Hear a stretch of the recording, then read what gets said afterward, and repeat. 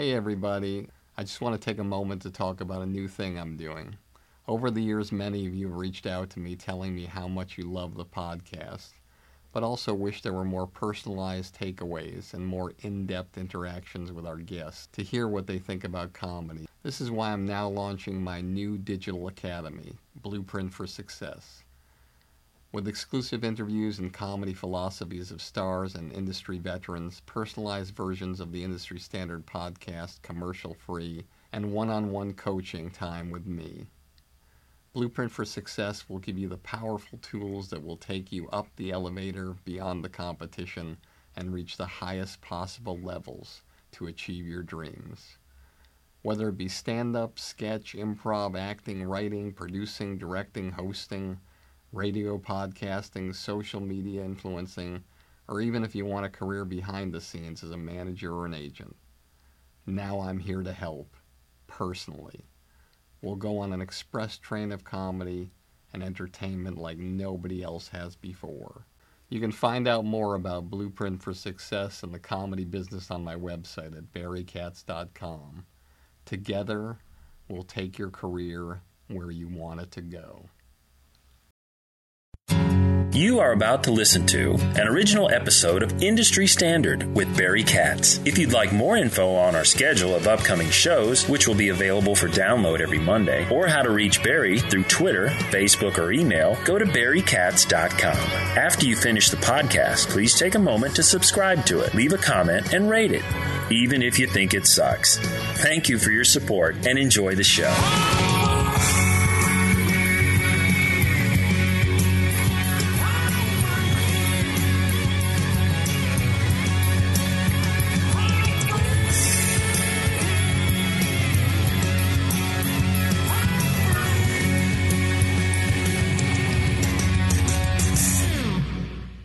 All right, welcome to another episode of Industry Standard. First and foremost, to all of you that have written me and Facebooked me and messenger pigeoned me or whatever you do to get a hold of me and get messages to me, it's been amazing. You guys, your comments are incredible, and sometimes certain things that you say, like they'll start off and it'll be like, the guest you had on, I hated that guest and I haven't liked this or I haven't liked that about the person you're interviewing. And then I'm like reading it and I have like anxiety in my stomach, and then it'll turn around and say, but I learned a lot about that person and I was wrong about that person and I really feel good about them now, and I didn't know those things. So it's good that these interviews and these podcasts are making an impact to you as they are to me. I am very, very excited about the show today because today I don't get a chance to interview many attorneys, and my guest today, Henry Bushkin, is an amazing man, not only an attorney, but a man who in many ways was part attorney and part manager, part agent, part publicist, part confidant, part best friend to, in my mind, one of the greatest American treasures and worldwide treasures that there ever was that was a living human being, and that's Johnny Carson. And today we're going to have a lot of fun. We're going to talk about his career and his journey and how he got to where he is today. And we're also going to talk a little bit about the legend as well. But first, I'd like to tell a little story that sort of is a 6 degree of separation to my guest and my own life. I started going to college in Boston, and I quickly was involved in running a comedy club called Play It Again Sam's, which was a very weird place in a sense. It had 4 entities inside. It had a pub where there was a guitar player in a corner underneath a television set who played inside the bar and entertained that little small area of people. There was a restaurant in the middle. There was a movie bar on the other side, which was larger, that had couches and tables. And this is before DVD and video or digital entertainment. the owner of the club he would rent films and he would play them. Like, for instance, if there's a movie that you know of, let's say that's coming out on DVD or released on whatever digital platform, and you know it's going to be released in so many weeks after the movie is taken out of the theaters. Back then, this guy hired the actual movies and had them sent to him and played them in there for the people so you could see these movies, and there was no charge, and he would serve food and alcohol. And then downstairs was the comedy club, which I ran, which was a really amazing place, which for those of you who know me and know about me, and you know, I had shows with everybody from Bob Goldthwait to Dennis Leary to Anthony Clark to Lenny Clark to Paula Poundstone to Jonathan Katz, who created Dr. Katz, Janine Garofalo, and one particular artist that I would do anything in the world to book was the first comedian that I'd ever seen in my life alive, and that was Stephen Wright. And Stephen was the kind of artist that was a lot like he was on stage. He was very quiet, very reserved, didn't say a lot, and maybe that's why every single comedian in Boston had more respect for him than anybody else, because he was a man of little words but huge actions, and his comedy was extraordinary and like no other comedy that anybody had ever seen before.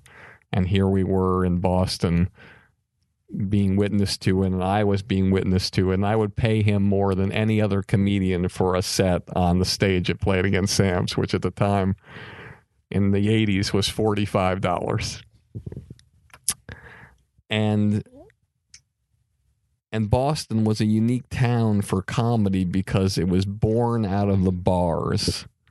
So when you go to see comedy now in whatever city or country you're in, normally what happens is that there's a bar outside of the comedy club or the venue that's sort of a service bar in an area, and you actually have a showroom where there's no distractions. It's just a person on stage and the audience. But in Boston, when comedy started and the comedy boom happened, you had comedy clubs that were being built within bars, and it was a big sports city. So you were in a situation where you would have to perform sometimes, and a Celtics game would be playing in the background, or a Bruins game, or a Red Sox game. And a lot of times they didn't turn off the volume that much. And even when they did turn off the volume, you'd be doing your comedy, and all of a sudden there'd be like an enormous uproar, like literally, like picture yourself in a hockey arena when your home team scores a goal. And that's what you'd be doing. So you'd be in the middle of your act, and the front of the room would be listening, and the back of the room would be cheering when a goal happened or when Larry Bird hit the winning shot or whatever. But it made the comedians tougher and greater, and we were starting to get more respect in Boston for the kind of comedy we had. But there was one moment that happened that turned the whole city around and helped put comedy on the map. And I remember it well because I had heard the rumors that a guy who never came to Boston to see anybody, Peter Lasalle, who was a producer on The Tonight Show, he wasn't actually the producer who normally looked at talent. That was Jim McCauley. But Peter Lasalle was in Boston to look at colleges for his child. And so he was coming in, and the call came in that he was going to stop by a comedy club in Boston to see some talent. And he decided to go to a place in Inman Square, Cambridge called the Ding Ho, which was a Chinese restaurant / comedy club with a bar inside with the television on in Inman Square, Cambridge. And he decided to go there. He told the people in charge to put a lineup together, and the lineup was put together. with comedians like Jack Gallagher, who was great back then, and Lenny Clark, and enormous Boston talents like Don Gavin and Steve Sweeney, who would draw. Steve Sweeney was a guy who would perform 3 shows on a Friday night in a 400-seat venue and sell out every single show, and he never had a television credit. It was an area that was just booming for comedy, and they really rallied around their own. Bob Goldthwait was asked to perform on the show. And one of the other people that was asked to be on the show was Stephen Wright. Peter LaSalle comes to see the lineup and watches. Everybody does well. He says, thank you. He walks off into the night. He calls Stephen Wright. He says, I'd like to fly you out. You're going to be doing the Tonight Show. And he was asked to do the show on a Friday. And back then, there's no cell phones. There's no email. Stephen Wright hangs up. He's stunned. He calls his parents. He calls every comedian he knows. He calls every friend he knows, every single person, to tell them about this call. No one is home. No one is home. He can't reach anybody. But the fact is, one of our own in Boston was doing comedy on The Tonight Show, the greatest, most validating thing that a comedian could ever have. Because back then, there was nothing else for you to do except maybe daytime shows like Merv Griffin or Mike Douglas, but nothing with the reach of the millions and millions of people that Johnny Carson could reach. I remember this well because I had won a contest in Boston called Host of Evening Magazine, where I had written in a postcard with like over 100,000 people, and they chose me, and I went in this competition, and I won the competition. The co-host won these evening magazine things where, you know, aired at 7:30 in Boston, and I won a 25-inch television, a video camera, a Watchman, a Sony Watchman, and here it was. I'd found out that Stephen Wright was doing The Tonight Show on this Friday, and I wanted to be in a situation where I could share that with my audience that was at the comedy club. But there's no cable. There's no plasma televisions back then. All I have is the rabbit ears on the television, and I'm wondering, how am I going to do this? But I don't care. That Friday, I go in my house, which I lived across the street from the comedy club. I unplug my television. It weighs about 75 pounds. I pick it up and I carry it, and I'm walking through the streets of Boston across the street to play it again, Sam's. Down the stairs, I get a stool. I put it on the stool and I plug it in to Channel 4, which was NBC. And I bring my Sony Watchman, and I got that to Channel 4 in the dressing room. And I'm ready to share this with the audience in Boston. And I remember the host was a comedian named Jay Charbonneau, and I told him I would give him the light and tell him to get off when we're going to show it. And we announced to the crowd that we were going to show one of our own, Stephen Wright, going on The Tonight Show. And in the middle of the show, stopped the show, turned up the volume, again, put the microphone next to the television. That's all I had. It was a little snowy. And that crowd of about 75 people on Friday watched Stephen Wright do The Tonight Show for the first time, along with myself and the other comedians. And it was a moment that I'll always remember for my entire life, because Johnny Carson had a system with comedians that was well documented but never spoken. If you were a comedian that went on and he never wanted to see you again, he would just say, "Thank you, nice job." If you were a comedian that went on and he wanted to see you again, he would say, "Thank you, nice job," and he would reach up his hand and give the okay sign like that to the comedian. Those were the two main things that would happen 99.999% of the time. But there was one rare thing that happened this particular night that in the history of the show, total in the 30 years of the show, had only happened 5 times. And that was at the end of Stephen Wright's set, when he said, "Thank you, good night."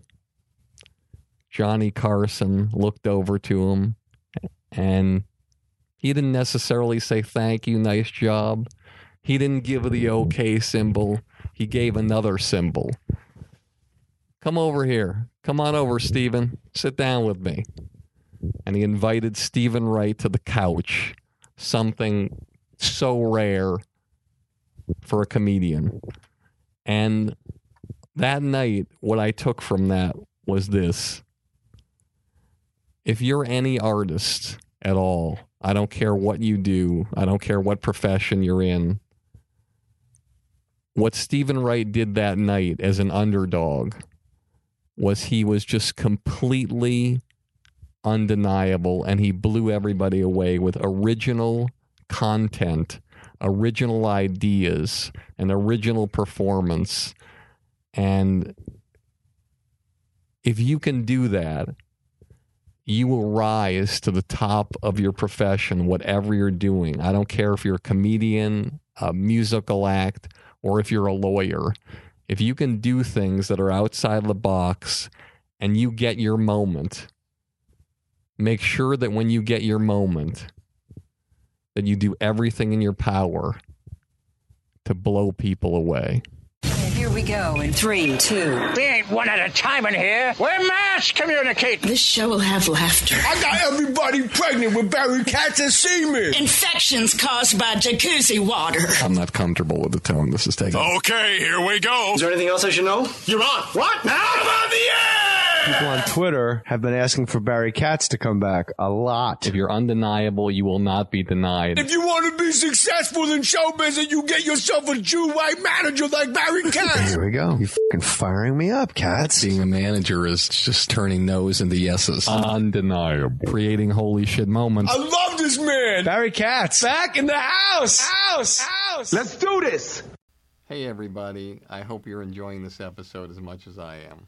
If you made it this far and you haven't fallen asleep yet, then you must be the type of person who's serious about having a career in the comedy business.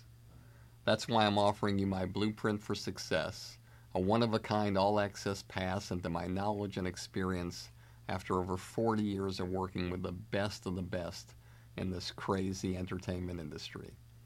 I'll tell you all the stories, all the philosophies, give you all the great special guests, and even give you one-on-one private consultations to help you expand, enhance, and skyrocket your comedy career. Just go to barrykatz.com and click on Blueprint for Success to learn more about my groundbreaking digital academy that I've created just for you. With it, we can take your career so far that one day, instead of listening to this podcast, you'll be interviewed on it. All right. Welcome back to Industry Standard with me, Barry Katz. Very exciting times here today at the home compound here.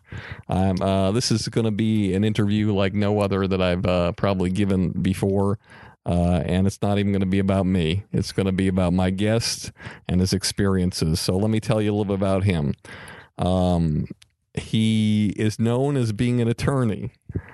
But for the purpose of this introduction, I will tell you that this book that he's written, entitled Johnny Carson, the New York Times Best 10 Books of the Year in 2013, and a #1 New York Times bestseller. The author who sits before me for 18 years was Johnny Carson's personal legal advisor, fixer, confidant, and very close friend. In the years since, he's continued to practice law, but he can't do that anymore in Los Angeles because when you write a book that blows people away, people aren't expecting things. It's a new career, so I'm sure he'll probably tell you about the next book he's writing. During Carson's run on The Tonight Show, he became affectionately known as Bombastic Bushkin. One of the things that struck me the best career advice he ever received? Don't back down. Tom Petty. We have so many things to talk about. I'm not going to go any more with this introduction because you guys don't understand how many pages I have. It's incredible what this guy's done and what's he been a part of.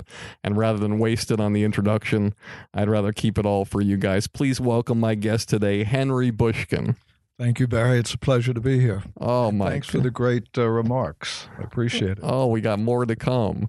You know, you can always tell when there's somebody who I really want to be here with the level of times that I reach out and email and try to get a hold of somebody. And for you, I really thought that I would never have you here. And you're very important to have me here because in my office, I have one of Johnny Carson's cue cards. Sure. He's a huge part of my life, and he's a huge part of the world's life. And he's a huge part of your life as well, not just positive things in your life, but also some very difficult and very, very tough times in your life.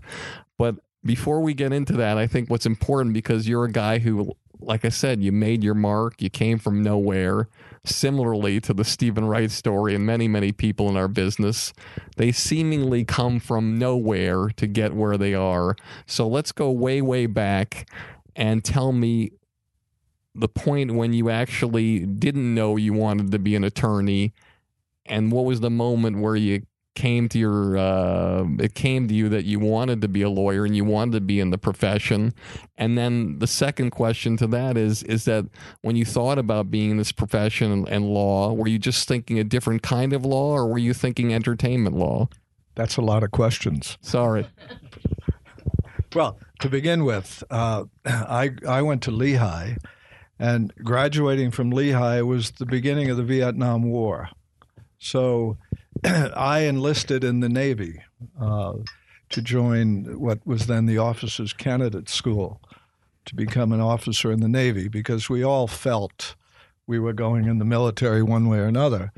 And being from the Bronx and being Jewish, my mother had a heart attack that I was actually going to go into the service, because Jewish boys didn't do that according to Jewish mothers. So I actually joined up, but one of the outs of signing up for the Navy was if you continued on to graduate school in those days. So my mother and father, in effect, forced me, if you will, to go to law school. I enlisted after law school, but this was getting to law school. They forced you to go. So in other words, there were no other professions that were interesting or whatever they wanted. I could have been a doctor. I could have been an accountant. Anything to continue school and not join the military. It was just one of those, it's a Jewish thing. Got it. Well, I'm Jewish, so I know that my mother wanted me to be a hospital administrator. I said, why do you want me to be a hospital administrator? Well, she says, in the soap operas, they seem to be really important people. So I went to law school, and I thought I was going to be a securities lawyer. Now, interestingly enough, I spoke at the Clinton Library last week in Little Rock, and the person who invited me to speak was a good friend of mine in law school who happens to be a federal judge in Little Rock, appointed by Clinton. He was the chief judge of the Eastern District of Arkansas on the federal bench. And he and I were buddies in law school. We were both on scholarship, and in those days, Xerox was brand new. It was a gigantic machine, if you remember. Yeah. And as part of our duties getting a scholarship, we had to do some work. So we manned the Xerox room. It could fill this room up. That's how big the machine was. And he and I became friends. And I was at the Clinton Library, and he introduced me. And he said, as way back in law school, Bushkin wanted to be an entertainment lawyer. Now, that was just showbiz personified, because I had no idea of being a showbiz lawyer. It was just happenstance, just like things like Stephen Wright. Happenstance. I happened to join a little firm that happened to be an entertainment firm because I had some expertise in copyright law. And that's what got me into entertainment, and that's what eventually led to Carson becoming a client. Well, let's talk about that for a second. So you're doing that, and how long before you meet Carson? Like, how many years are you practicing law and doing what you're doing in the firm? I'm 3 years a lawyer Got it. when I meet Johnny. Are you married yet? I am. Got it. And so this is an interesting story because you're asked to meet Johnny Carson regarding something that was illegal and against the law and something that people have gone to jail for more than a year.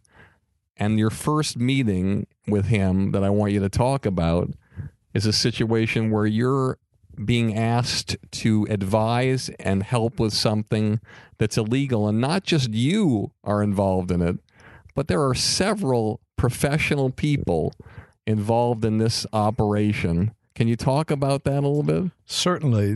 One of the people is a fellow by the name of Joe Mullen, who's still a private eye in New York and a very well-known guy.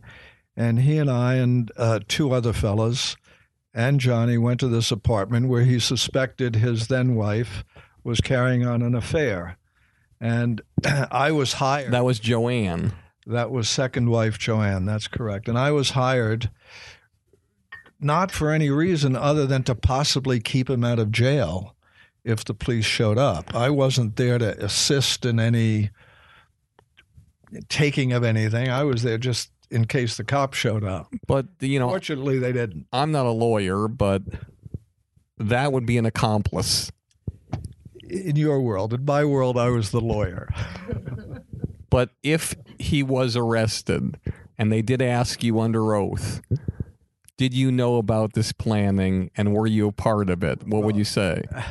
I would say absolutely not. I was asked to go along on some trip across town, 3 blocks actually. So what you're saying, to investigate an apartment that he presumably owned. So what you're saying, paying the rent. So what you're saying is attorneys often don't tell the truth. No, attorneys oftentimes figure out a way to deal with a circumstance. I mean, Carson was doing nothing wrong, you understand. It was his wife who was carrying on an illicit affair with an apartment that he effectively was paying for. Now, it turns out that his secretary was in cahoots with the wife, and the lease was in the secretary's name. So obviously her husband, who was then a producer of The Tonight Show by the name of Rudy Tellez, he had to go because she had to go. That's what I entered into in Carson's world at that moment. All right, so let's talk about this a little bit. This is fascinating. So at the time that this happened, Johnny was doing The Tonight Show from New York, from 30 Rock, right? 30 That's Rockefeller correct. Plaza, which now Jimmy Fallon is same studio. Same studio. How unbelievable is that? As Jimmy Fallon so eloquently says, there are less people that have done The Tonight Show as a talk show host than there have been that have walked on the moon. And I think Jimmy Fallon's doing a terrific job myself. I enjoy watching him. I think the guy is very talented. I think he's very creative. And I think it's getting energy now that the show lacked for a lot of years. Really did.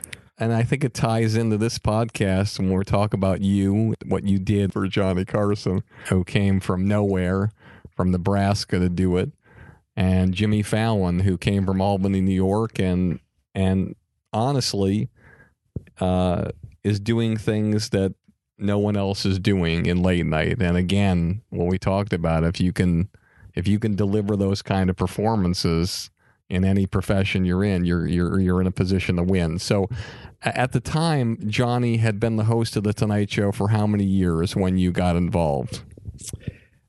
Just about 8. 8 years. Okay. So this is something that's interesting. So he breaks into his wife's apartment to find evidence. Did they find evidence that she was having an affair? Of course. The apartment was furnished with all his old furniture. It was populated with all of his old mementos, and it was populated with pictures of his wife and others. Not him, but others. So, yeah, we had plenty of evidence. And you have to remember... No, but you can't use that evidence. We can, but you have to remember that New York then was adultery was basically the only grounds for divorce. And this was New York in 1970. So you really needed proof of adultery. And this was sufficient proof of adultery. And we got in because the manager of the building let us in. We didn't break any locks. We didn't force any doors. He actually let us in. What I don't understand is this. You said it wasn't illegal to get this information in the apartment, but the apartment was not in Johnny's name. He paid for the apartment, but the apartment was leased in someone else's name. So I just want to have our audience understand how you can go in a court of law and say that we got, because now when you talk, you see you get any evidence that was gotten illegally or not by the proper channels, and it's not admissible. How was this information admissible? You're overthinking it. That's what's happening here. It never was an issue. The evidence was in.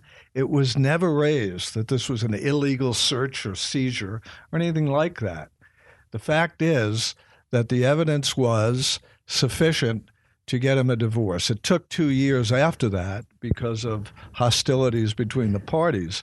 But nonetheless, what you say may be accurate in other instances, but in our case, it was never an issue. Now, here's an interesting thing you said, and again, I don't mean to spend too much time on this, but I think it's fascinating. You said the only way to get a divorce was if you could prove adultery, which today there's 2 grounds for divorce. How am I so educated in this? There's irreconcilable differences and insanity. Well, and I'll just say this, and the insanity plea in the history of California law has never been upheld. So every divorce in California is irreconcilable differences. Well, first of all, every state is different. New York is totally different than California.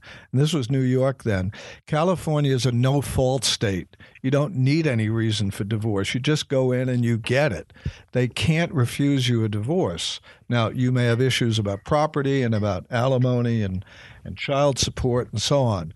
But the divorce will always be granted. In New York, you couldn't do that in 1970. You needed absolute proof of adultery, or the differences had to be such that psychiatrists had to testify that the parties just couldn't live together. And that was almost an impossible standard. So it's well documented that Johnny Carson was devastated by finding out that his wife was having an affair with a professional football player. Frank Gifford.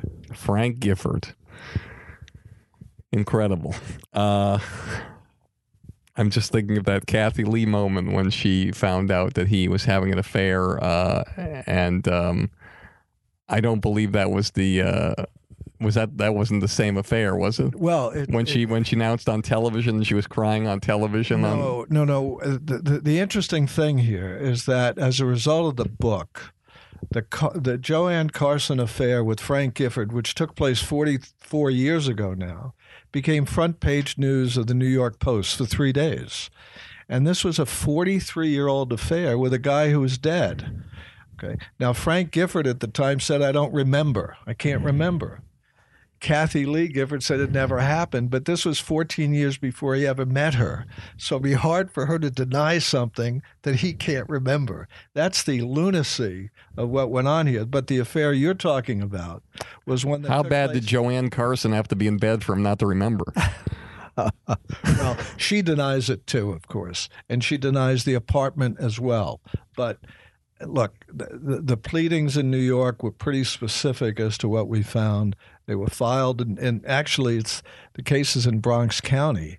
The divorce was granted in Bronx County, as it turns out. So the affair you're talking about took place long after they were married, when Frank shacked up at the Regency Hotel with an airline stewardess for a week. That made page 6 of the New York Post, right? This made page 1. Front page. So, but the power of Carson. The power of Carson. Now, what I don't understand is that he's upset about it, yet during their marriage, he wasn't faithful the entire time. So how could he be upset when he wasn't faithful to her? Well, you see, you then have to talk about the degree of upset. It lasted a day and a half. You know, that's how long it lasted. He was over it after a day and a half. So, yeah, he was shaken. He was humiliated. He was tormented by the scene. But the next night, you know, at Jilly's Bar in New York, he got over it. You know, he wept over it. He you know, he cried over it, and he was over it. How many times had Frank Gifford done the Tonight Show before that he found out that he was having an affair with his wife? I have no idea if he ever did it. How many times did he do it after? I have no idea. Okay, no worries. All right, so you're involved in that. You get involved in that, and as oftentimes happens, you know, you must be doing something around that time besides just making sure that if something went down, you'd protect them, because a guy of that person's stature in life and where he's going in his life and his career doesn't then hire somebody to be his attorney just because they're hanging around to make sure nothing happens. And if something does happen, you'll protect them. What is it that you did that you feel was so extraordinary that separated you from the pack of all the different attorneys who most likely wanted to be involved in his life but weren't, that got you in the game? I don't think I did anything extraordinary, to tell you the truth. I think I had the good fortune, just like your friend in Boston, had the good fortune to be there on a night, you know, when Carson had no one to turn to. His manager was not interested in his concerns. His wife was just as bad as he was in terms of the marriage. They were both drinking. There were bitter fights over the years. He was carrying on with other women. She was carrying on. It was not a good marriage, and it was evident to me once I got involved that it was never a good marriage. And so the hostility that I saw came about after they were separated. And to answer your question, he said, "I'm getting a divorce. You handle it."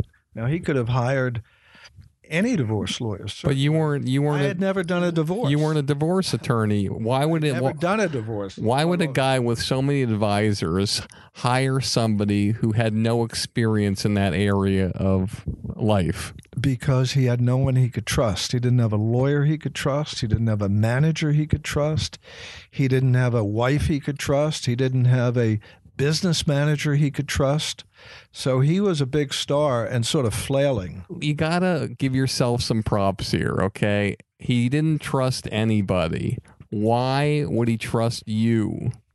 Anybody could have come there, a security guard. Are you saying if anybody showed up, he would have just said, "Hey, you're going to do my divorce"? No, I don't think so. No, so what is it that you were... He had moments with me that he felt he could trust me. And obviously, it wasn't that I was representing to him that I was a divorce lawyer.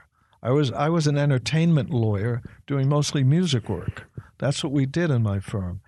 Jerry Weintraub, who you may know, was a client of ours. Of course. We represented Grand Funk Railroad. I hope you guys may remember Grand Funk Railroad. Of course, the loudest band in history. Okay. So I was doing entertainment work, not divorce work. But the guys in my firm had done divorces, and I explained to him that they would help me, and they did. And the trust or the confidence began to grow. And it didn't happen overnight.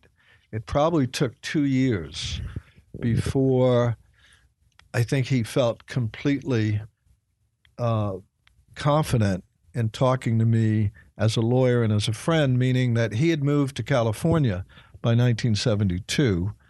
And it was then that he asked me to come out and join him. And you were married, and you had to talk to your wife and say, "Listen, you know, honey, we have this opportunity." If she had said, I like it in New York, I want to stay in New York, what would you have done? She did say that, but we moved. I mean, she was unfamiliar with Los Angeles. I had been coming out regularly. She had not been out before. Before we moved into the house that we moved into, she hadn't set foot in Los Angeles. So she was nervous, but quickly got into it. And were you part of a firm then, or on your own? So I was with my own firm in New York when he then moved to California. That's the one that you formed with Arnold Copelson Yep. and Jimmy Walsh. Yes. Got it. And who were their big clients at the time? Well, Jimmy had Joe Namath, and Arnold Copelson was a bank lawyer and a motion picture lawyer. Got it.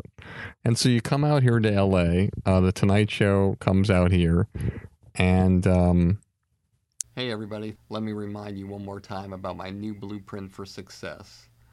It's a project I've spent months and months working on just to help you jumpstart your comedy career and beat the competition.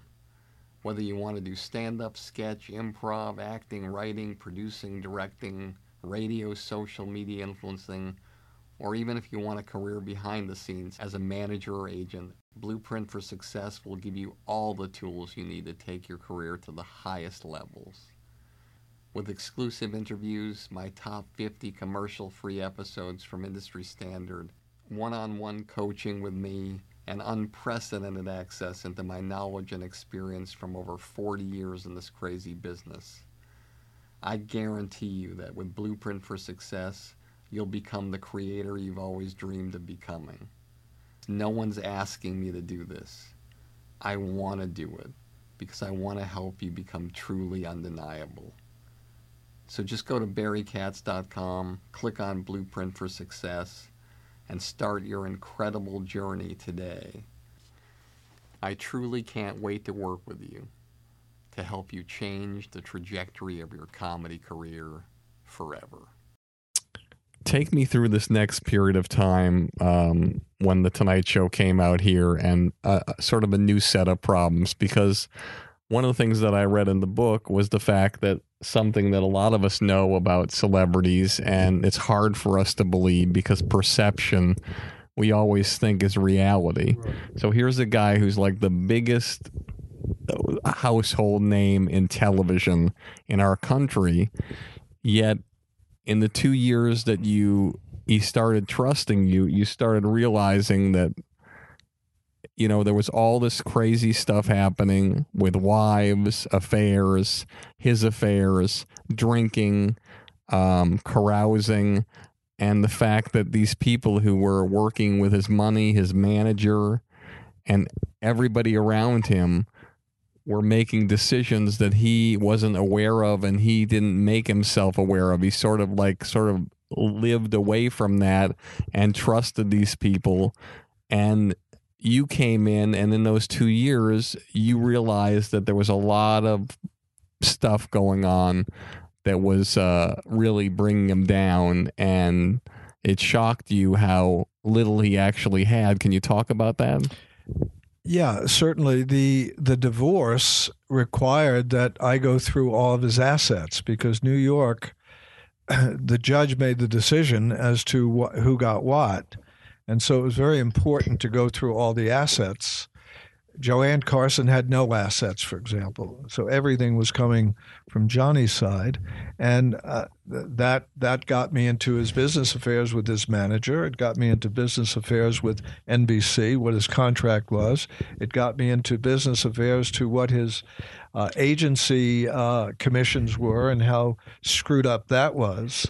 So it all said to me, this is totally screwed up. And so talk about the steps you took one by one to help him get to the point where he can control his own destiny, his own finances, and at least have those worries put aside. Talk about that and how much money he was making a year back then in his 9th and 10th years of the show coming here. And what you did and uncovered with the manager and the agency and how you rectified things. I know a lot of questions. It's another simple question. The answer is that working backwards, he was making $40 million a year when he retired in 1992. So the circumstance in 1967, for example, when the tax rate in the United States combined with New York was 90% of your income. So if you were making $100,000 a week, effectively you'd be taking home $10,000 a week. That's just the way it was. So in those days, everybody deferred income. So silly as it sounds, Johnny was one point was making $100,000 a week, but taking home $3,000 a week. So he was living on $3,000 a week. Now, of course, will you explain the deferred income and how that worked for an artist? Sure. If you defer income, you're not taxed on it. So if you take $3,000 a week, you're taxed on $3,000 a week, which is much lower than 90%. But if you take $100,000 a week, you're taxed at 90, and you'd be making 10. So, but when do you get the deferred income? It in Johnny's case, the deferred income came 20 years later. So if it was earned in 1967, it was actually going to be given to him in 1987. So you're saying that Johnny Carson, in his 5th year of The Tonight Show in 1967, that he was making $150,000 a year and living in New York City? That's one way of looking at it. Another way of looking at it is he was making $100,000 a week or $5 million a year. But that $5 million effectively was deferred for 20 years. So the cost of the $5 million in 1967 might have been $1.5 million to NBC. And you accrue it long enough in 20 years, it's worth $5 million. But look, they furnished a car and driver for him. He was able to buy an apartment at UN Plaza, which was 5,000 square feet. They lent him the money to do that because they were, in effect, holding his money. So he was able to navigate, but the biggest problem was with the William Morris Agency because those guys negotiated the deal, and they were billing him $10,000 a week for a 10% commission on $100,000 when he was taking home $3,000. So when I got involved, he had a bill to William Morris that he couldn't possibly pay. He was getting billed $10,000 a week or $500,000 a year, and he's taking home $155,000 or something like that. So ultimately, it came down to William Morris either backing off, just tearing up that. They were getting paid $300 a week based on his $3,000. But in 1987, they get paid millions of dollars. Yeah, but at the time, one of my partners, I was still with the old law firm, put it to William Morris that either you just tear up that IOU, or no more William Morris clients on the Tonight Show. So they tore up the IOU. And that was the end of that. So he no longer. So you got them to forego what ended up being millions and millions and millions of dollars. Well, it would have been 10% of $5 million, right, times 3. So it would have been $1.5 million. And so your partner blackballed William Morris and told them they wouldn't get any money, any people on the show. Right.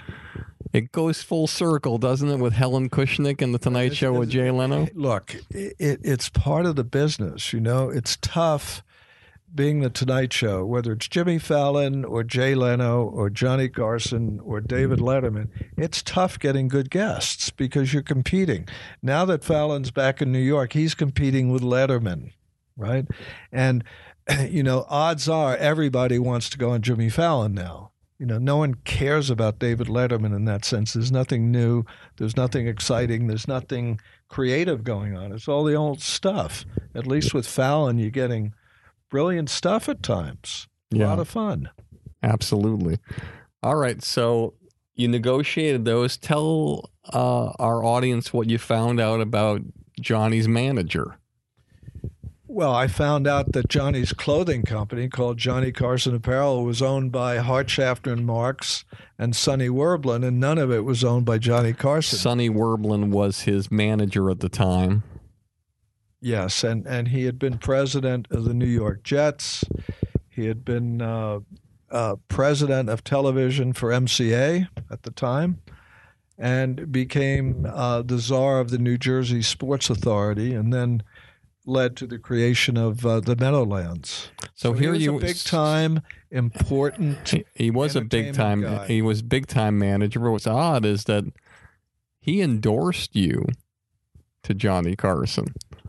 And here you came in and you went through his stuff and you took him down. Well, I thought about that, and I thought, well, he must have felt I was just this young kid, and he's going to handle the divorce, and that'll be that. Russell Wilson was a young kid in the Super Bowl too.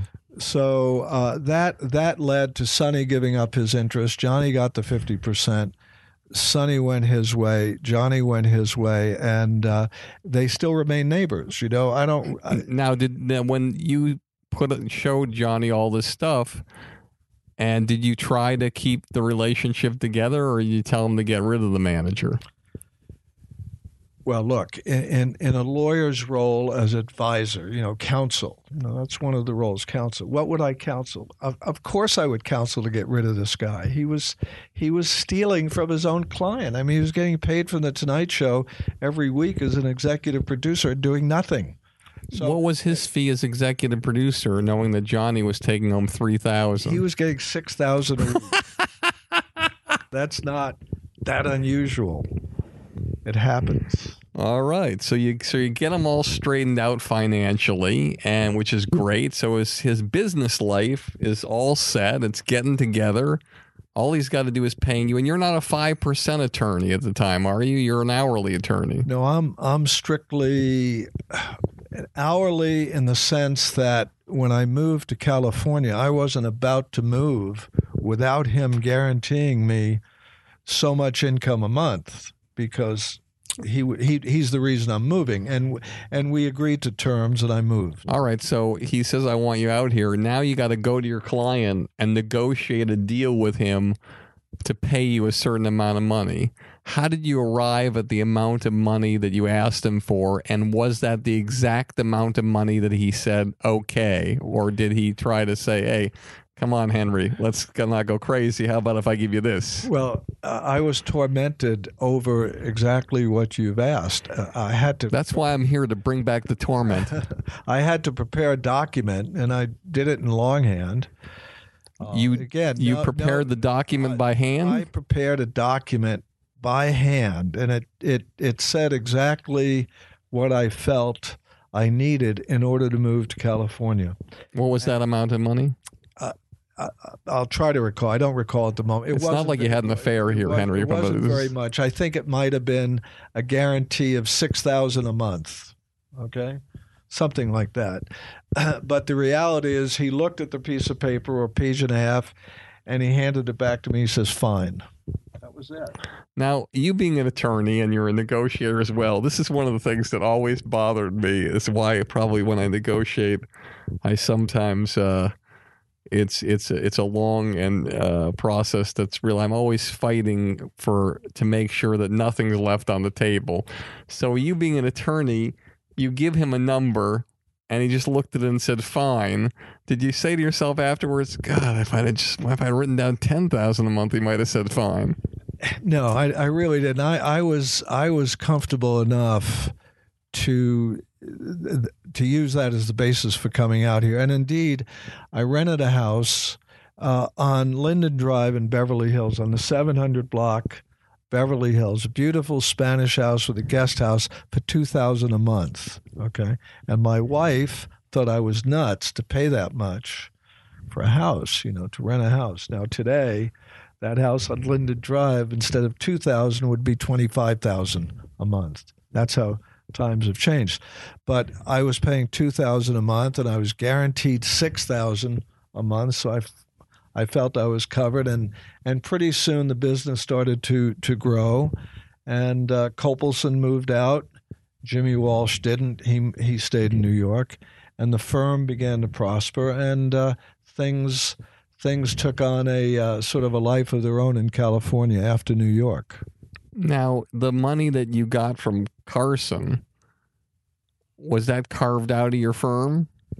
That was strictly for me. It had nothing to do with the law firm. Well, of course it did. He was a client. No. When I came out on my own. I had partners in New York, and whatever business I had in New York remained in New York, other than Carson. So they were handling all of that business, and I wasn't participating in that. Got it. So your deal with those partners was you didn't get any of their clients' money. or clients that I left for them in New York. So partnerships work differently back then. So people could work independently and one partner could make more money than the other. But when I came out here, I was coming out on my own. I wasn't a partner. At some point, a new firm was formed, and I became a partner in that firm. And indeed, certain income of mine was carved out of that partnership that the law firm participated not in any way in. Got it. And so you get his business life set, and he's finally feeling safe in business. But then you're thrust into a situation where you find yourself involved in other areas of his life that you can't control, which are the relationships. And so here he divorced Joanne. I'm sure you helped him figure out the settlement for that. Well, it came down to going to court and having the judge in New York Supreme Court in Bronx County tell Mrs. Carson at the time, you are to sign this document, which she was refusing to sign, or we're going to trial tomorrow, and I assure you, you're going to get less going to trial than you're going to get by this document. So she signed it. What was the amount Johnny offered her? She agreed to $6,000 a month. For how long? As long as she lived and he lived. When you were doing your deal with Carson, were you saying, hey, well, she got $6,000 a month. That seems like a good round number. Let me ask for $6,000 a month. No. I did my deal before that. Before that was actually concluded. Got it. So $6,000 a month until somebody passes away. Right, and she got paid right up until 2005. Interesting. And so now he's clear. He's a single guy. He's got his focus. He's fooling around and being a playboy. But now it almost seems right away he meets another woman, not Joanne, Joanna Holland. And if I'm not mistaken from the book, what I remember reading was the fact that you weren't a big fan of him getting married again. And he had a prenuptial arrangement that I believe that you were involved in helping him get together. And then at the very last minute, I believe that he didn't want to ruin the relationship by confronting her with the prenuptial agreement. And I think there was something involved in that you were very involved with. Could you explain that? All of what you said is accurate. He, at the end, refused to sign a prenuptial agreement that I desperately tried to get him to sign. And after all, I was 2 years his lawyer, so I didn't have a great deal of balls, if you will, at the time to stand up to him, and he refused to sign it. Now, what did the prenup, do you remember anything that it said? Sure. Prenups for guys like Carson at the time, and think of any big star at the time, Sinatra or anybody of that ilk would have done the same thing. And it meant that the income that he's making is his. The new wife has nothing to do with that. And if he continues to make more and more money at that same job, she recognizes that she has nothing to do with that increase in compensation. Okay. In return, he agrees to provide for her or the spouse, because it could be a wife and, could be doing the same thing if she's the actress making a lot of money. So these were pretty standard in those days. So the standard prenup basically back then and today is the fact that whether it be a woman or a man who's the breadwinner, all the income that they make in their present job that existed beforehand they met and exists after they met, no matter how big it gets, is their money. And it's separate money, and there's an arrangement for how well the person will take care of you during the marriage. In other words, you might say that they'll pay for your the mortgage, pay for all the groceries, pay for your car, give you a certain amount of money per month to live on. And then, God forbid, if we divorce 10 years from now, you're not going to get anything. No, it wouldn't work like that. In Carson's case, it would have worked like she would get, for example, $1 million for every year of the marriage. Okay, so the marriage lasted 10 years. She'd walk away with $10 million plus whatever it was that he had given her as gifts, not as community property, but as a gift, a husband to a wife, a diamond bracelet, a diamond necklace, whatever, a painting, a mink coat. Those are gifts. That becomes her property.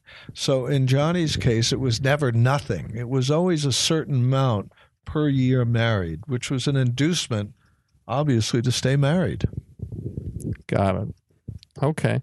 And so he went right back into this relationship, wouldn't sign the prenup.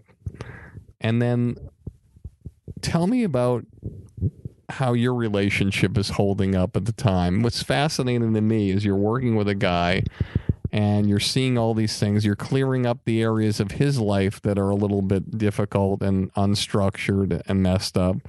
You're seeing that you can't clean up the relationship thing. So even as he's getting married to Joanna and he's falling in love with Joanna, you're still early on seeing him have affairs, where he went right back into a marriage.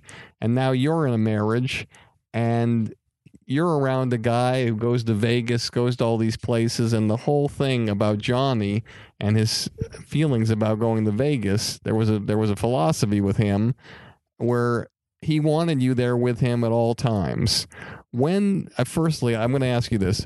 When do you feel like you gained his 100% trust when he felt comfortable taking you on these trips to Vegas or to France or to all these trips? Because what was the moment in your mind where you felt, my God, this guy, I'm in 100%. There's not one shadow of a doubt in his mind that I am not a guy who he can trust? I don't think I ever had that feeling, to tell you the truth. There was a New York article, a New Yorker magazine article back in 1978, written by Kenneth Tynan, who was a brilliant British writer and theater critic. O Calcutta was a play he wrote. In that New Yorker article, Johnny told him that I was his best friend. So I read that, right? I read that. What year was that? I think came out in 78. So this is 8 years into our relationship where he says I'm his best friend. Now, this often happens to a lot of artists who are out there, a lot of people in the business. You're hanging out with somebody and you have a good relationship, and then somebody says, you're my best friend, and in your mind you walk away and you're like, Jesus, well, I don't think of them as my best friend. I could echo that. See, I never thought that he was my best friend because any superstar, and I'm sure you know more than I do, but any superstar has a hair trigger about certain things. And you take a movie star, you have a few bad movies in a row, and all of a sudden it's not your fault. Look, I've represented Neil Simon, for example. Neil Simon's perhaps our most brilliant playwright. But I don't think Neil was ever wrong about anything in his entire life. So if a play didn't make it, he asked the producer, why'd you let me do it? Or he'd fly me to Boston and say, what'd you think? And I'd have to say, terrific work, when it was just a piece of crap. The play never made it to Broadway, but it was never the artist's fault. Now I'm a writer, presumably, and I'm going to blame something if the next book doesn't work on somebody, I can assure you. But look, you become a superstar, you have moments where if you go into a restaurant and the table's not ready, you're going to walk out. That's just the way it is. And so normal people don't act like that. Superstars, that's narcissistic. The system breeds narcissism. Everybody has narcissism characteristics. You have to, right? You must in order to survive, to dress well, want to look good. But when you get out of your car and they're waiting for you at the restaurant to show you your table, and all of a sudden they say, stand at the bar for a few minutes, all hell's going to break loose. it would with Carson, I assure you. So how did your relationship with your wife stand the test of time? So the big moment, I think, for you with Johnny came when his contract with NBC was up and he was becoming a free agent. And this was a situation where finally you saw the light at the end of the tunnel where he could get a really great payday. And also, he was being in a situation where he was being, offered many things from many people, including ABC, who offered him twice as much money as anybody would offer him to come to their network. Talk about what you saw with Johnny as far as what could happen with that negotiation and how you got him to be the highest paid person in television history. On St. Patrick's Day, I think 1979, I was in New York to meet with Mike Weinblatt of NBC to tell him Johnny was going to retire at the end of October. On the anniversary show, that was going to be his last show. So, fellas, you got 6 months to find a new host, and see ya and good luck. That was my mission, to tell him he was quitting. Now, that was serious. The contract had 2 years to run, so it was not a question of he was a free agent. He was not a free agent, but we took the position that he had been their employee for 7 years, and under California statutes, that's all you could hold anybody to is 7 years. Then you got to be a free agent. And that came from old case law, Olivia de Havilland and the studios, where the studios wanted to lock you up for as long a term as they could. So there was case law, and NBC said, no, wait a second.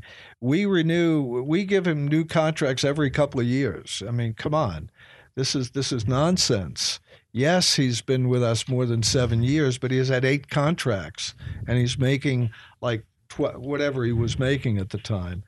My position was, he may have gotten all these increases, but he was never a free agent.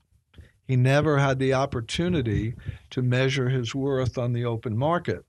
And so we wound up in a lawsuit with NBC. And the result of the lawsuit was that he was a free agent. And by that time, interestingly enough, and I'm sure you've seen this before, he had changed his mind. He says, what would I do? If I retired, he would have nothing to do. So he changed his mind, but fortunately we beat NBC. And the result is we obtained ownership of The Tonight Show. And he continued to work until 1992, at which time he was then making, $40 million a year. So that's sort of the progression. And it was during that lawsuit that ABC was sniffing around to see if they could interest Johnny in coming to work for them. And we had all sorts of interesting negotiations. It took place here. It took place on a yacht, south of France. And you also met at Joan Rivers and her husband's house as well. Right here in Bel Air. Which is very odd because later on, Joan Rivers did something that really, really damaged his psyche and created more trust issues. But so here he is negotiating things where he trusts somebody, and then later on, but we're going to talk about that too. So let's just talk about that deal for a second. So what are you and John, when you and Johnny meet together, you obviously have a plan. You don't go into a negotiation without a plan. And back then he owned nothing and he was getting a salary. And I don't exactly remember the salary he was making in 1979 or 1980, but you had to sit down. It's like when Ray Romano and his lawyer, Jonathan Moonves, went into negotiation against his brother Les Moonves at CBS. He had in his mind a number that he wanted for that last year. They settled on $40 million for the last year. But you don't roll out with $40 million. You roll out with a number above that, and you see what you can do and however it was. But your plan, which was fascinating, and I have to give you credit for it because I'm certain that Johnny didn't sit down with you with an outline of exactly how he wanted things to go. You were in a situation where back then the networks didn't really understand the value of content. the term that Steve Jobs coined, content is king, the networks didn't understand the value of the content after it aired. They had no knowledge. So you had the vision of knowing that, hey, these guys normally tape over a lot of these things. We want the whole library, and we want to own the library. And the lawyer on the other side probably said to himself, who cares? So for you, how did you have the vision of knowing that content would be valuable? Because I want to share something with our audience here. When you did that deal and you got Carson the ability to own all those past episodes, you almost immediately made a deal that netted him $25 million for all the content that he had shot thus far. And that didn't even include the content that he was going to shoot in the future.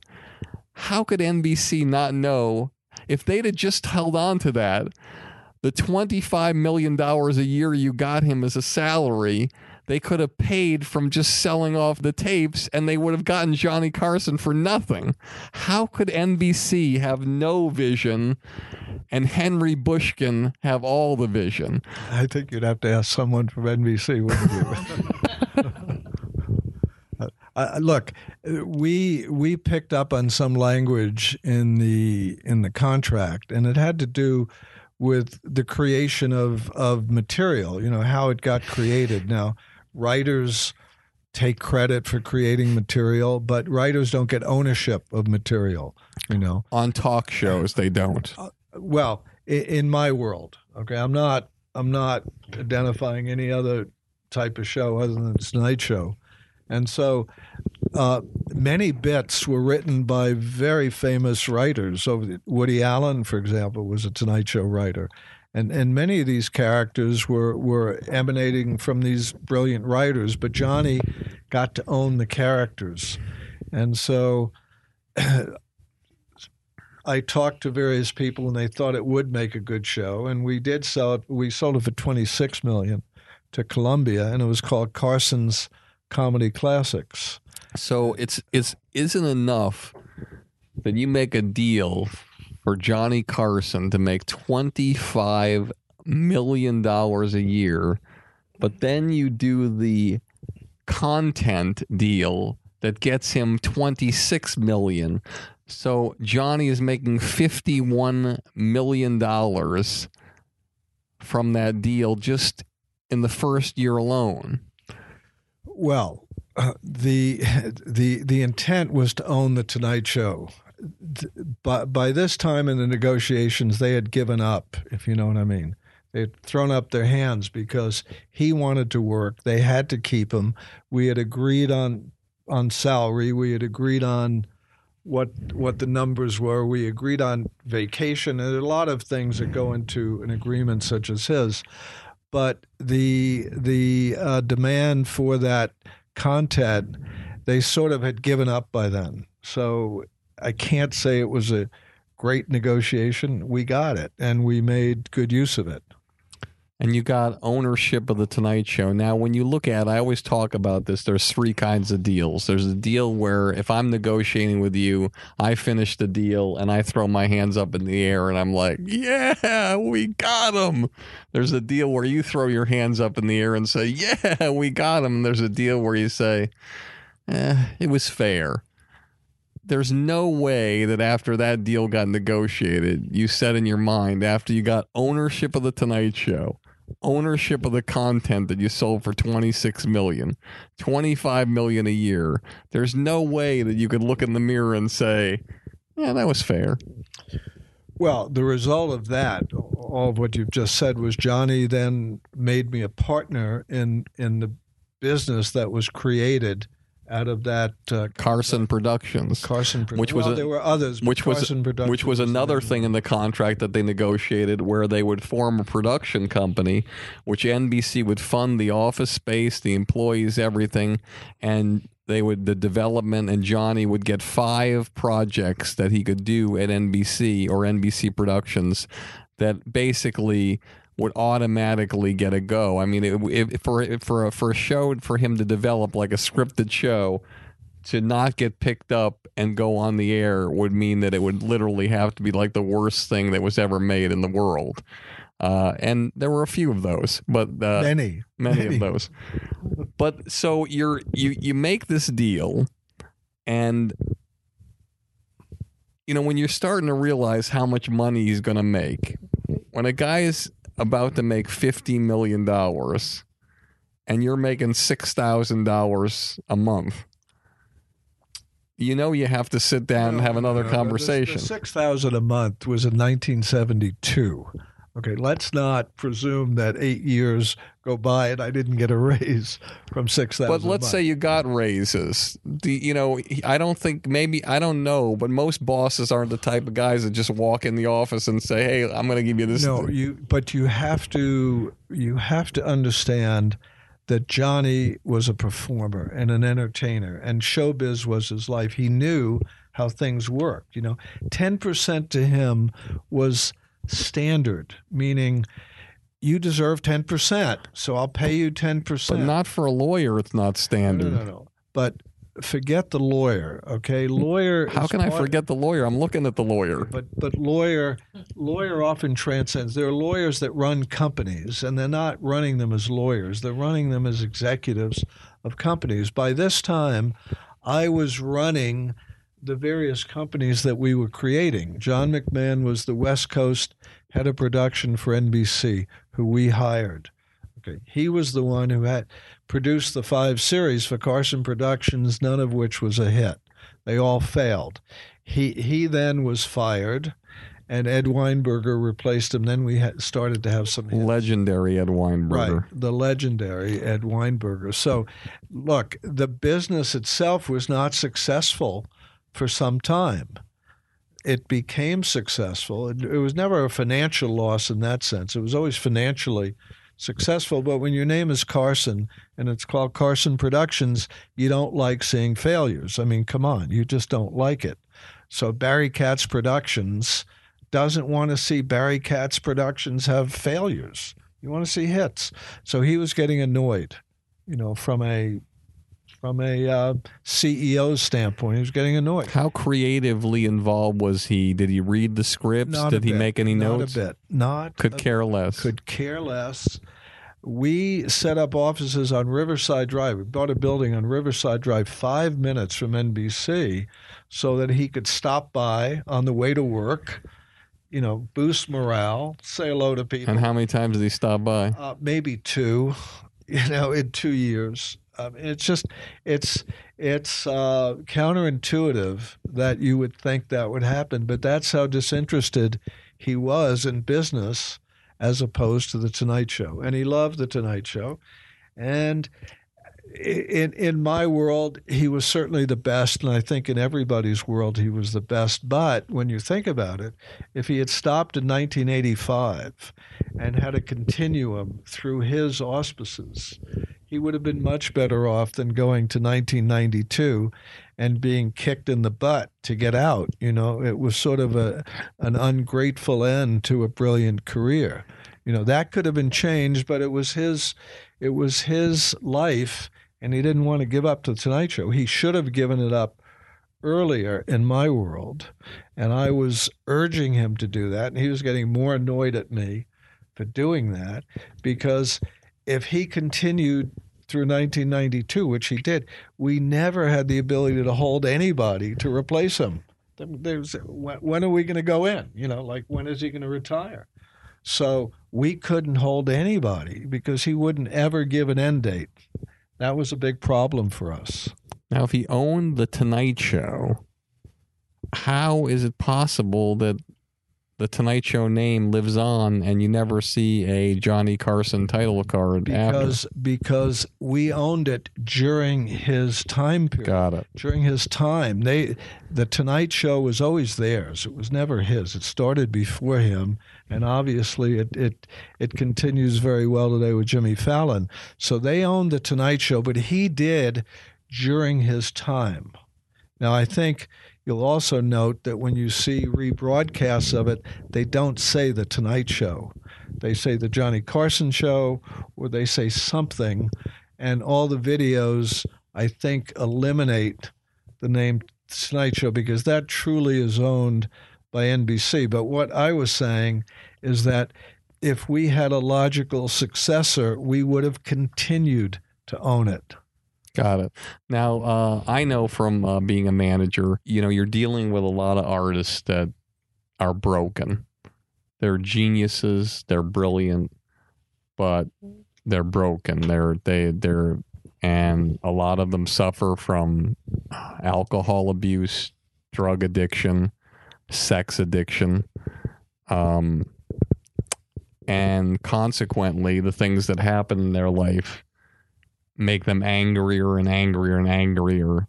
And the littlest things can set them off. And in any situation where they don't feel like they have control, they want to avoid. And that's why so many celebrities just stay at home. They stay in their homes. They live their life. And because they know the minute they go out of the house to do anything, the variables are not in their favor.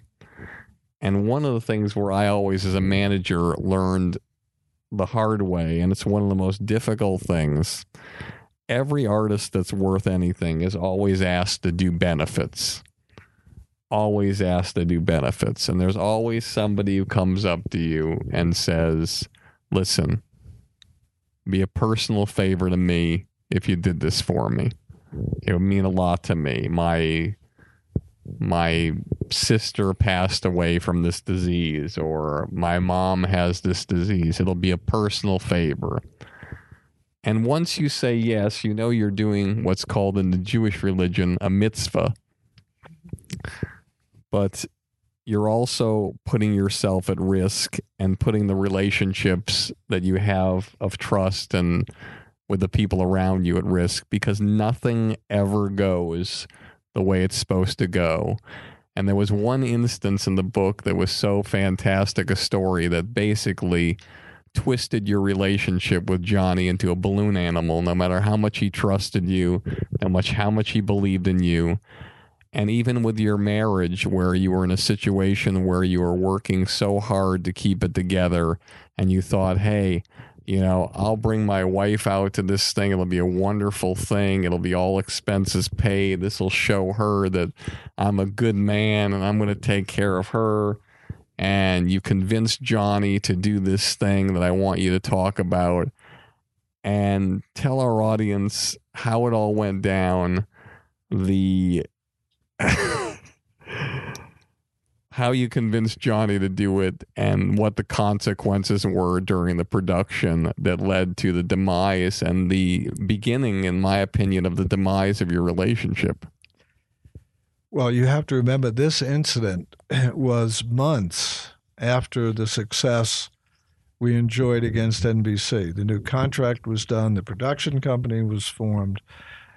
So that was like November 1980, and this is January 1981. So it's a year, maybe, or two after I'm declared his best friend,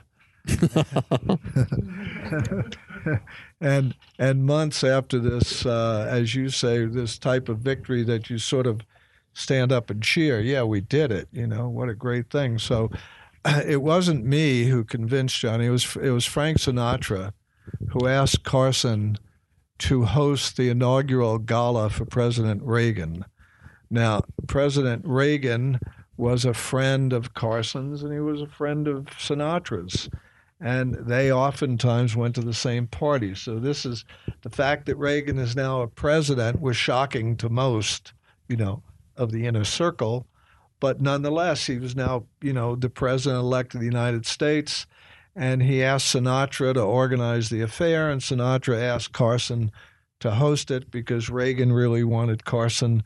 And I was really the intermediary. I was the one making the arrangements after Johnny said, geez, Frank really put me on the spot. What could I do? I couldn't turn it down. I said, well, you've agreed. We have to go through with it. So for me, my marriage was then on the rocks. And that weekend presented itself as a reconciliation sort of weekend. And the inauguration obviously was in Washington, D.C., and they were providing you to the best hotel in D.C., and everything was we had wonderful. 2 limousines, military escorts.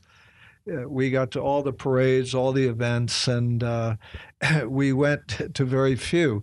But the point was, it was sort of this gala weekend, and I thought my wife and I could figure out a way to continue on, and every conceivable thing that could go wrong went wrong. And coincidentally, Johnny Carson's marriage was having some problems, but now he'd signed the new deal, and he could be in a situation where he could take care of his wife a little extra money. And this trip also was limousines, beautiful presidential suite, probably everything all taken care of. But also, though, what Johnny didn't plan for was that his wife, the littlest, tiniest things would set her off. And when those things set her off, they would set him off. And when those things set him off, there was only one dog to kick, and that was Henry Bushkin. Well, Barry, have you ever been in a circumstance like that? Come on. Everybody who's a manager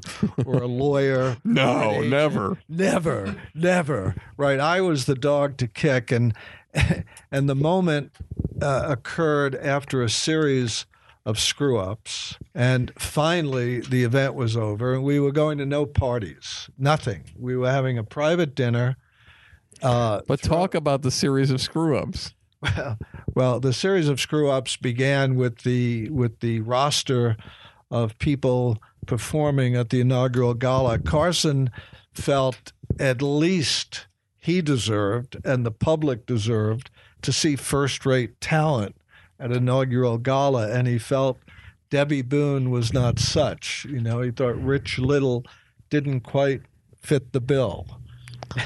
And most normal people would agree with that. That's not like what I mean, they're great artists. I don't mean to demean them as artists. But no, but what's fascinating is back then, you got a guy like Johnny, who you think is so gracious with talent, and behind the scenes, you know, people that he's had on The Tonight Show several times, like Rich Little and Debbie Boone, in the background, he's saying, oh, these fucking hacks. I can't believe Sinatra. He might be a great artist, but he's a fucking shitty producer.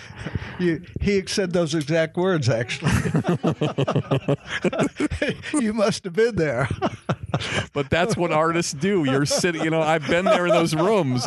You're in those rooms and you're seeing an artist just pass somebody in the hallway and saying like, hey man, how you doing? You're doing such great work. Unbelievable. Keep it up, buddy. And they walk out the door and they're like, oh, what a fucking hack, man. And that's what you work with. And that's what you can't believe that Johnny Carson is like that. But then, you know, he's upset about that. But then I just want you to share a little bit about this thing. So what happens when you're putting a benefit together, and I hope you don't mind, but when you're putting something together and you agree to do something that's a benefit, this is where it all goes astray, because you say stuff like, listen, would you mind if you send me the contract to the benefit? Barry, don't be a jerk. It's a benefit, okay? There's no contract. There's no money. We're going to fly you in and put you up and do whatever. Everybody's doing it for free. Okay, but my client really Barry, don't be a dick, okay? Stop it. And so you do that, whatever, and your client goes in to do the benefit. They get to the hotel, and the hotel room is not necessarily the way they want it to be. And they call you up and they say, Barry, what the fuck? This suite, it's a junior suite. What's going on? I mean, you know who I am? I get a suite. When I was in Vegas, I got a 5,000 square foot suite. What do I do in this little? I put the key in the door. I break the window. This place sucks, Barry. This is your fault, man. Fix it. And so then you go to the producers and you're like, listen, could you guys do me a favor? And I would like to upgrade to another thing, or whoever it is. And then they say, I'm sorry, there's no rooms available. And you got to go back to the person. So then you get to the event or whatever, and wherever you are. And this is what else happens. And this is what happened to Johnny. You get there and you find out there's cameras everywhere. There's film cameras. There's a big crane. There's everything. You find out they're filming the event, and ABC is filming at the network that you passed on. And insult. And they're making $6 million from the production of the shooting, and your client isn't making anything. And your client comes to you and says, what the fuck are you doing, Barry? This is going on ABC. They're making $6 million.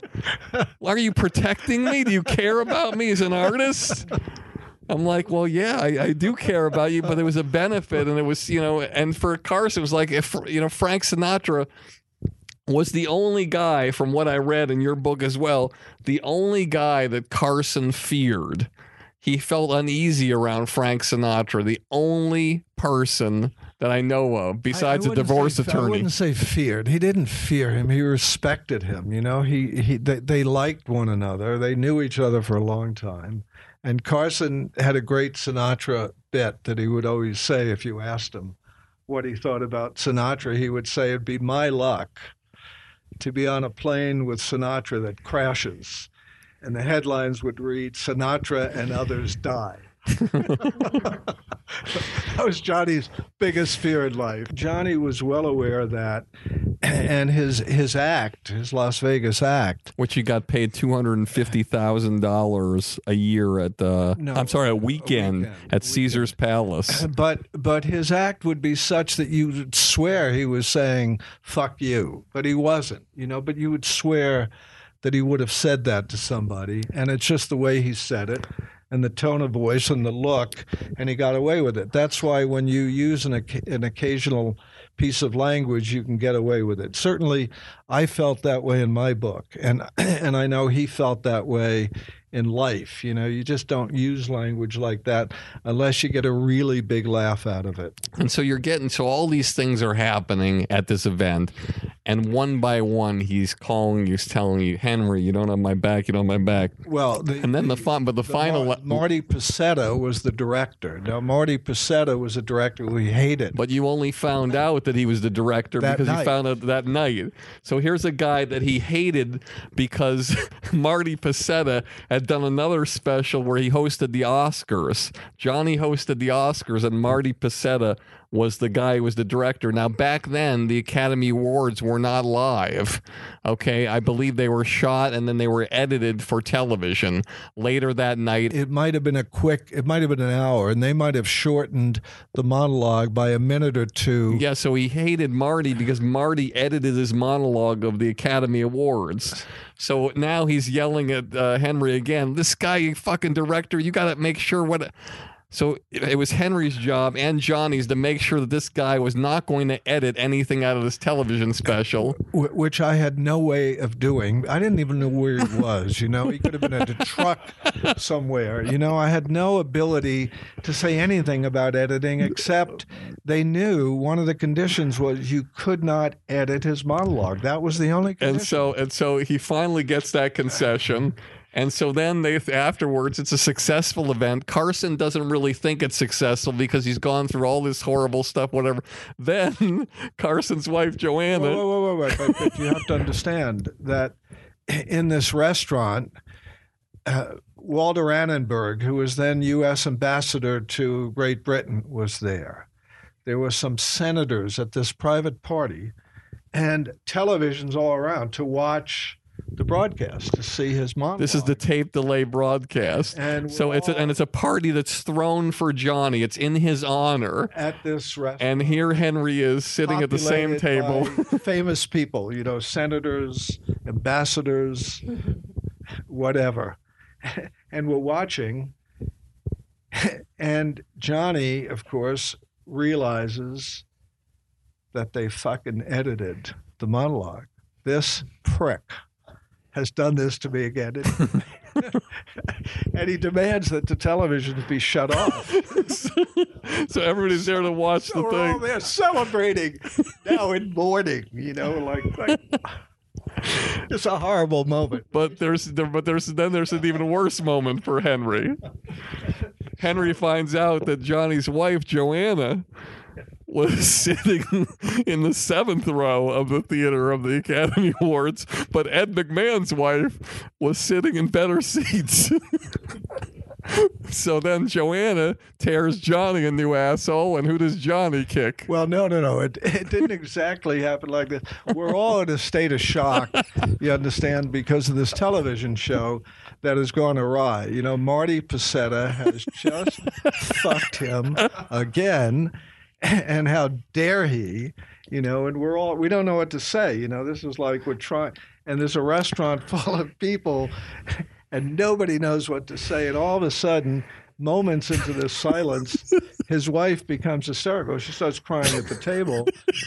And I was saying, what is she crying about? Like, what's happened to her? So Carson, who has little tolerance for anybody other than himself in moments like this, I'm sure you never met people like that, turns to her and grabs her like, what the fuck is going on? And she then tells this tale of Victoria McMahon actually sitting with Frank's wife in the 4th row, and she was in the 7th, and how embarrassing for her, and how dare Bushkin allow this to happen. So that must have been a chilly conversation with you. What did Carson say to you? Right. Well, he then called me. Meanwhile, you're there with your wife. You're trying to get together, have a great weekend, and you're getting call after call of people. Right. And it was a complete debacle. And I left the next morning. And the interesting thing, he says, well, I'm not going home today because the president invited me over to the White House, and we're going to see the president at the White House. So just stop. Saying, hopefully this is going to solve things. I'm like, maybe he'll feel better. This is the big thing. So this is one thing that Henry was involved in arranging, this visit with the president the day after. So he goes, he's thinking, maybe if I leave town, Carson won't be mad at me, and then he'll meet the president. Everything will be wonderful. Yes, I didn't arrange it. Sinatra arranged to meet the president, not me. So he was going at Sinatra's invitation to meet the president, and he went. And what happened, Henry? He was given a VIP tour of the White House, which he refused to go on, and stormed out of the White House. And so did the call go to Frank Sinatra yelling at him, or did the call go to you? I was on an airplane, you understand? I was on an airplane the next day when he was going to the White House. So by that time I arrived back at my apartment, there were 5, we had answering machines, how you turned on answering. There were 5 screaming messages. How I screwed up his stay in Washington. Why didn't he call Sinatra? You ask Frank.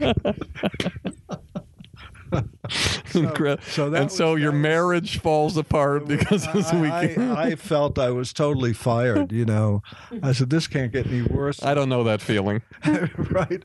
And I couldn't believe that this was happening months after we had just created now his partner. He's now going to get rid of his partner of 5 minutes, But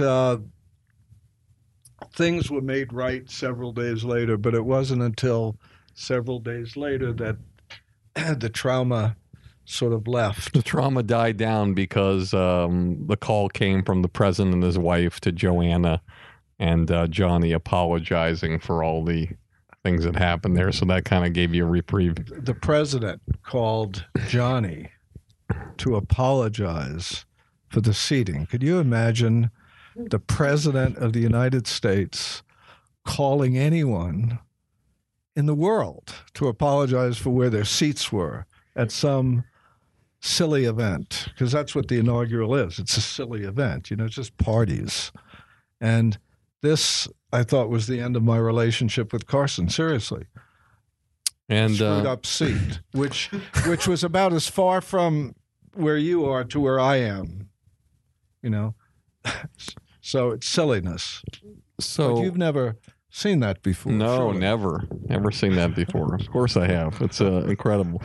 I want to talk about something here because we could spend a lot of time on the marriages and the divorces of Joanna and how the prenup cost him $35 million, and we could talk a lot about the alcoholism or the infidelity, but you'll have to read the book for that, I think, because there's not enough time to talk about everything. But one thing I want to talk about that sort of relates to what we do here on this podcast, besides, because I think this has been very inspirational, not just your journey, but Johnny's journey and the things that you deal with as an artist, as well as somebody who's representing an artist. But you came into Johnny's life because he trusted you. You found people in his life that were doing things behind the scenes that were not on the up and up. you discovered people that were not communicating to him the things that they were doing. Even if they had communicated them, some of them he might have been okay with, but people who didn't communicate, tell him exactly how, full disclosure. And consequently, agents, managers were fired. You were there who saw that. You saw in the 80s with one of the people that Johnny trusted more than anything else in the world was Joan Rivers. He loved Joan Rivers. He had meetings with ABC at Joan Rivers' house when he was doing the negotiations in 1980. He gave her guest shot opportunities. And when she was offered to do her own talk show at Fox, and with her husband being an executive producer, she didn't communicate with Johnny. They said that they talked to you and they left messages for you, but the documentation shows that they didn't, and they didn't communicate, or else you would have communicated that to Johnny. Their relationship deteriorated, and Joan was another person that disappointed Johnny and violated his trust. And what I want to talk to you about, which is a really sensitive issue, is that for 18 years, you saw all the people in his life that made Johnny Carson not trust them and made him lose faith in humanity, from wives who took him over the hurdles for millions of dollars, to his mother who was ungrateful, and he didn't even go to her funeral. And when she died, he exclaimed, "The wicked witch is dead," and he blamed her for fucking up all his relationships with women. So all these people, Frank Sinatra, who let him down at the inauguration, the director who fucked him over, all people who did things behind his back and didn't communicate. And then in the 17th year or so of your relationship, you made some decisions regarding Johnny Carson's business that were similar in tone to a lot of the decisions that these people made that damaged and tore apart their relationships and ended relationships. Why did you take the risk of doing these things and not communicating with him, knowing everything that you saw in the past? And what was the impetus for doing those things? And tell our audience the things that I'm talking about. Well, I believe what you're talking about is after his company was put up for sale, I went to his investment bankers and advised. I was no longer representing him. I was fired. Pardon me. This is you're right. This is before I went to the investment bankers, attempting to sell his business that I created for $90 million. The one that you had 10% of. Right, the one that I had 10% of. And but you didn't tell him you did that. I was approached with Ed Weinberger by another company to see if we would be interested in running their company. I know that, but you didn't call Johnny and tell him that. No, I told his bankers that this offer was out there if they couldn't get a better offer. So it was never intended to be told to him. It was why not? Because there was no reason to tell it to them. Well, how much of the $90 million would have gone to Johnny? Everything but 10%. Okay, so why wouldn't he be told? Because his investment bankers were told if they wanted to communicate it with him. Fine. But you're his best friend. This was when I didn't want the company sold. He wanted it sold. We were really at odds. Okay, we weren't really communicating very well about anything at the time. He wanted to shut the company down completely. Because of all the failures of the sitcoms, and he didn't want to be associated with failure? No, that we had now great success, and he didn't want to bother with all the meetings that would be required to run a successful and growing production company. It had nothing to do with. But he was never required to go to meetings. Ed Weinberger was the man. I mean, he was like the Chuck Lorre of the day. I mean, you bet. And yet it was a bother because Ed Weinberger had to fire Johnny's son. Now, you could imagine this circumstance where the son is coming into work as the stage manager on the set, and he's drunk every day. So it goes on for just so long.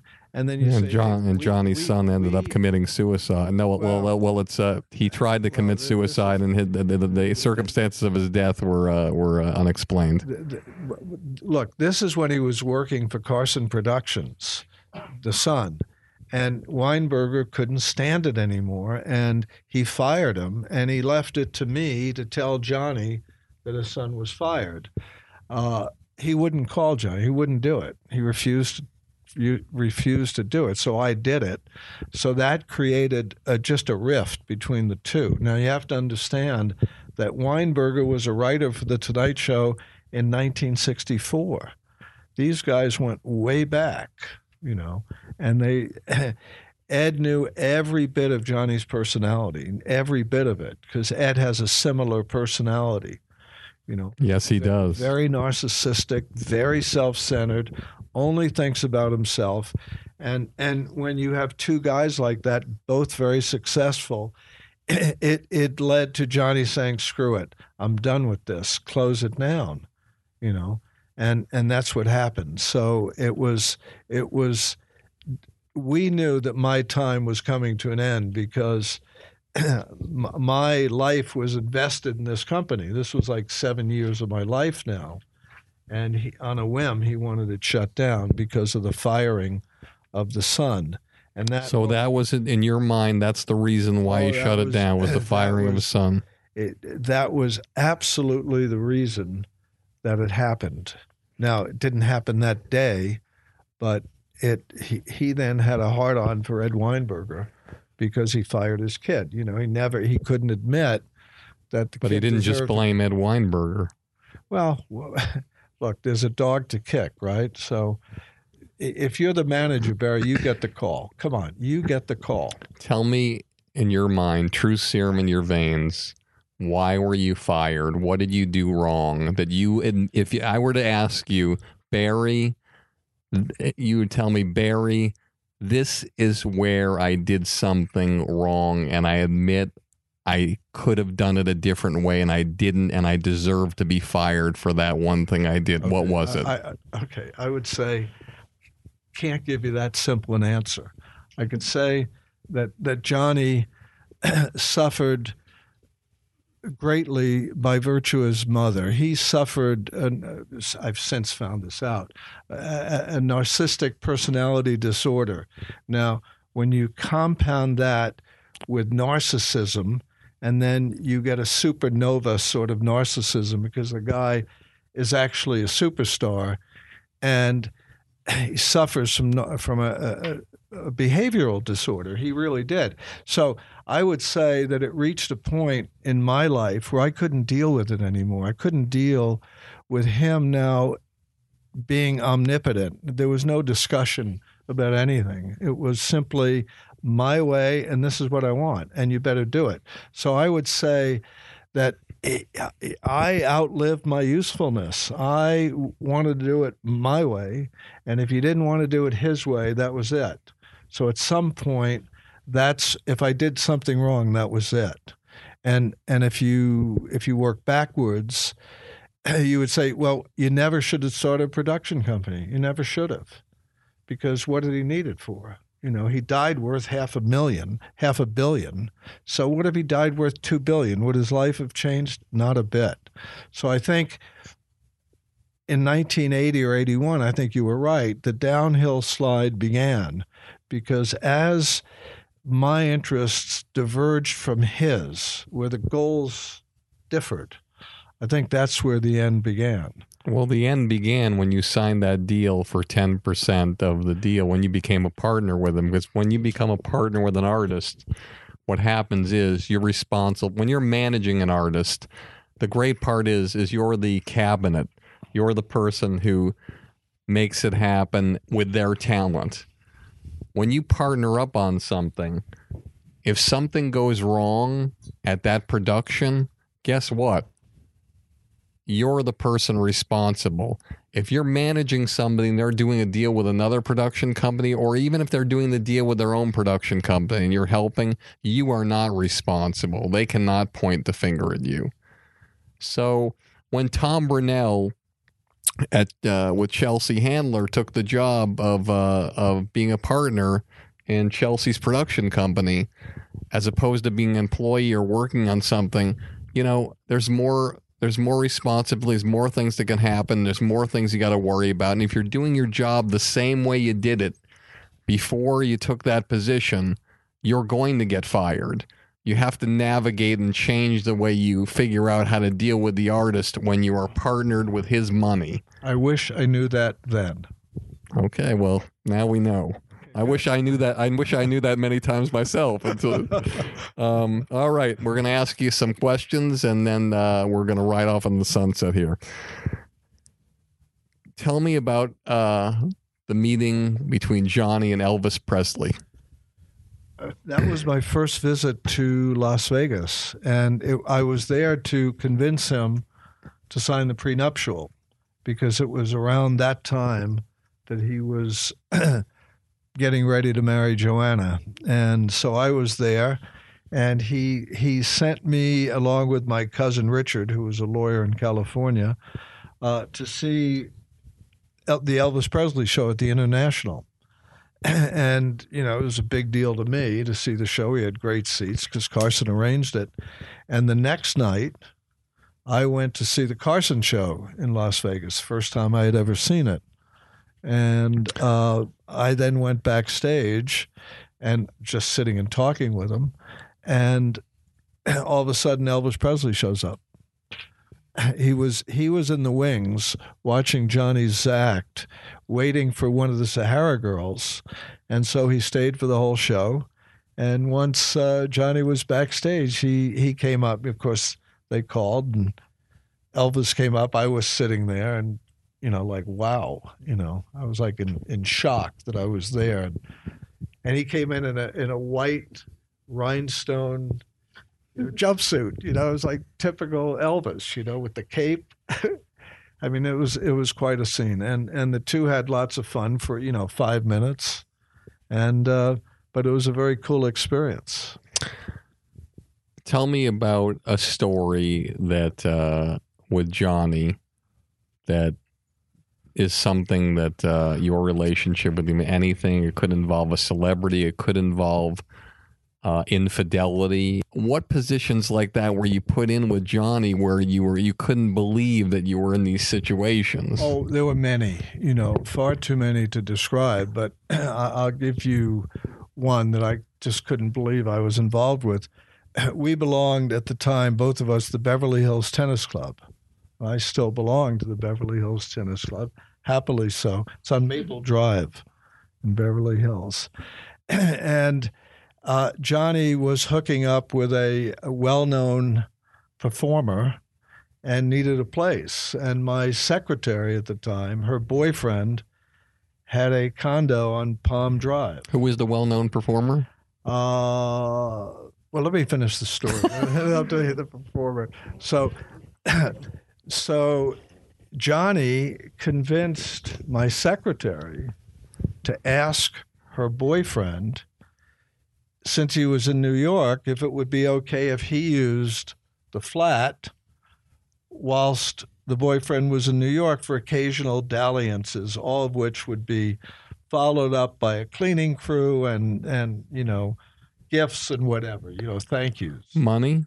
Not money, but, nice gifts.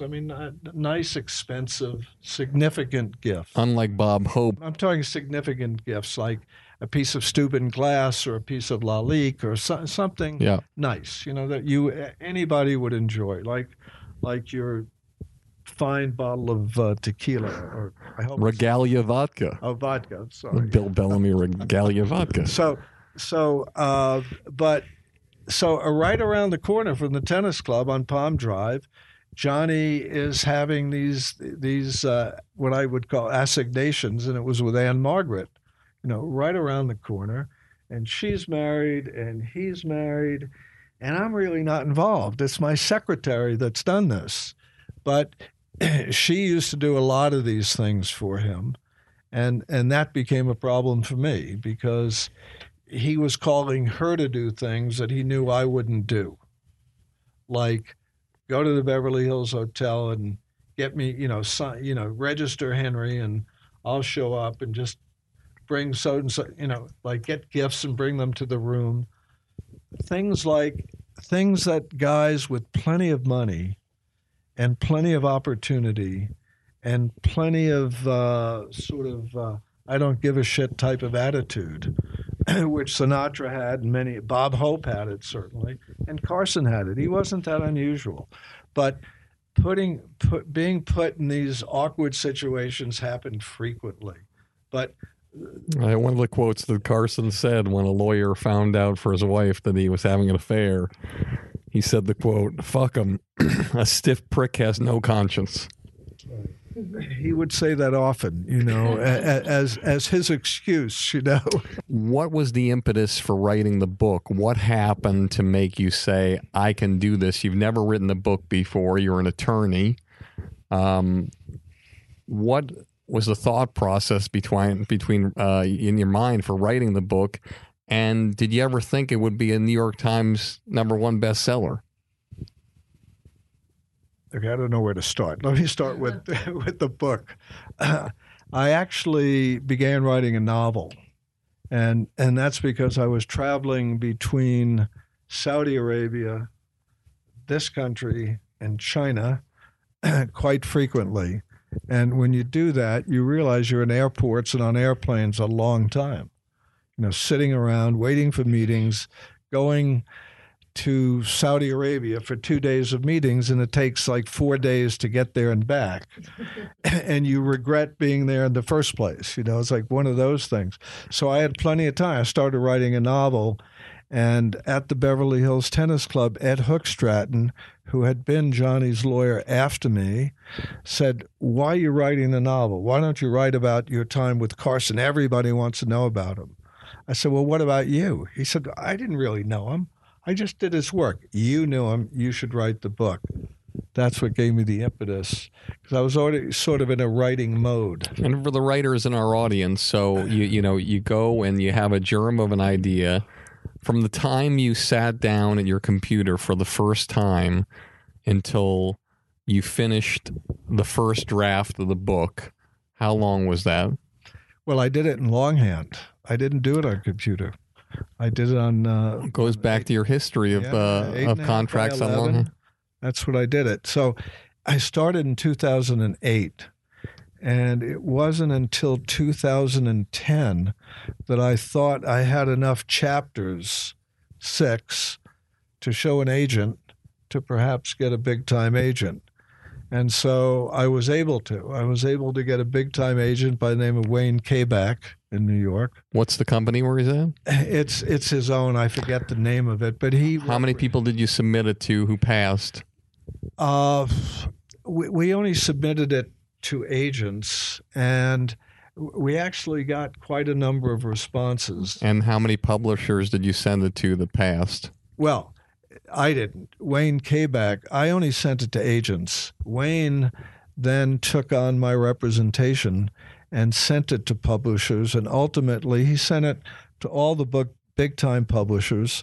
And at the time they said, love the book, love the material, but Carson's not relevant. So in 2010, I was told, love the book, love the pages, Carson's not relevant. So it wasn't until 2012, like 2 years later, that I decided I'm going to just take another pass at this, try to do this in another sort of voice, if you will. And that's the one that ultimately Houghton Mifflin bought. Did you get another agent? Oh, yes. Yeah. I had another agent, but that was by happenstance, actually. But isn't that what it's all about? I had another agent, and he did a terrific job. And fortunately, the results of the book are such that I get to write a second book. So that's a cool thing. It's fantastic with more money. What's your proudest moment in your career? Well, I don't know that the proudest moment in my career has to do with Carson, to tell you the truth. It Doesn't matter? No, it had to do with a 9-week jury trial that I tried in 1992, where the jury was out for 2.5 weeks over Thanksgiving, and 12-person jury, and finally came back with a proper award plus punitive damages. And I think that moment for me was the proudest in terms of the work I had actually done as a lawyer. Awesome. Yeah, it was. I thought so. What's your biggest professional disappointment? Wow, I think I have many. I think my biggest professional disappointment was not taking care of any other clients other than Johnny. I was able to obtain many clients, but pass them off to other lawyers because I just didn't have time to deal with them. And I think that's a professional regret, that I allowed him to take up so much of my time that I wasn't able to build up another client base. One sentence in your mind, if somebody said, you get to describe Johnny Carson in one sentence, what was it? What is it? A brilliant performer who, despite being complex and complicated, remains the gold standard for every late night talk show host to stand up to. Robert Morton, who we had on the show, was the executive producer of Letterman for 15 years. One day he was called in the office, said, "We're going to make a change." I said to him, after getting the haymaker just completely knocked out, did you ever have the desire to watch Letterman again? And he said, every night. He was the gold standard. After you got the shit kicked out of you and you were out of his life, did you still watch The Tonight Show? Never. Never again. I mean, I watched Jay Leno for a couple of nights, but I didn't see Carson's last night, and I didn't regret not seeing it. I thought it was sad. Why would you not watch any of... You spent 18 years with the guy. Why wouldn't you watch another show? Because I was, at that time, that bitter at how bitter he had become. Your bitterness that you feel never comes out to me in the book. But I didn't feel it when I wrote it. See, that's the cool thing. I was able to expunge myself and find a voice that resonated, so that you really appreciate his brilliance even further when you realize how screwed up he really was. And is it a bad thing to say that this was life, this is how he was? No, I don't think it's a bad thing at all. I think people deserve to know how good a performer he was, because that's what he did. He performed, It was like a great actor every night, went out and did a great performance. That's what he did. It wasn't him in real life. That's the dichotomy. That's the disconnect. People think it's got to be the same guy off camera, just witty, charming, jovial, funny. No, often the opposite. So final question, what advice do you have for young attorneys out there who would love to be in a position to move the needle without overseeing a break-in? And what advice do you have for young performers who want to try to make the kind of mark that Johnny made, and once they get there, how they can stay there without all the house of cards falling down? Well, I think, first of all, you have to remember, before Carson got to Tonight Show, he had been working in television and radio and doing stand-up for a long time. So he wasn't a novice. So what I did in my career as a young lawyer, I don't know that it's possible to do that again. I don't know that a superstar would go to a 3-year lawyer and say, take over my life. Now, it's possible. And to those who it may happen to, I say, you got to go for it. You just have to go for it, step up. Now, I didn't think of myself as stepping up. I thought of my time with him at those early days as I got to do as good a job as I could do just to have another day. I had no self-confidence whatsoever in the beginning. I just did what I thought I had to do to show him I at least could do something right. And what advice do you have for the performers out there? To the young performer, I would say you got to do what you got to do. You got to work your ass off, in clubs and bits. And Carson started doing magic shows. He started doing magic bits, and he got very good at it. And the pattern that you have to have with magic, you got to divert the audience. So he became very good at that, and that became a foundation for radio and for television. I don't know that you could do that today, but if you could, I would do it. I would start as young as you could. I absolutely would. Awesome. This has been tremendous. I think it's cool. Thank you so much for taking so much time with me. This has been an honor. My pleasure. Did you have fun? I'm delighted to have been here. All right. I'm delighted to have you. That's another episode of Industry Standards. And as always, if you like the show, tell all your friends. And if you don't like the show, tell all your friends.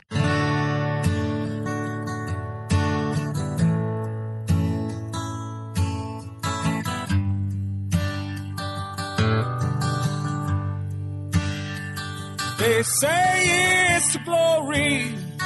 I'll scream your name. Put you on shoulders, walk you to fame. You get all the money, drive that fancy car. All the people love you, 'cause you're going far. Life is for the dreamers, they have all to gain. It's never quite over till it all feels the same. You pick your own poison, dig your own grave down in the valley of fortune and pain.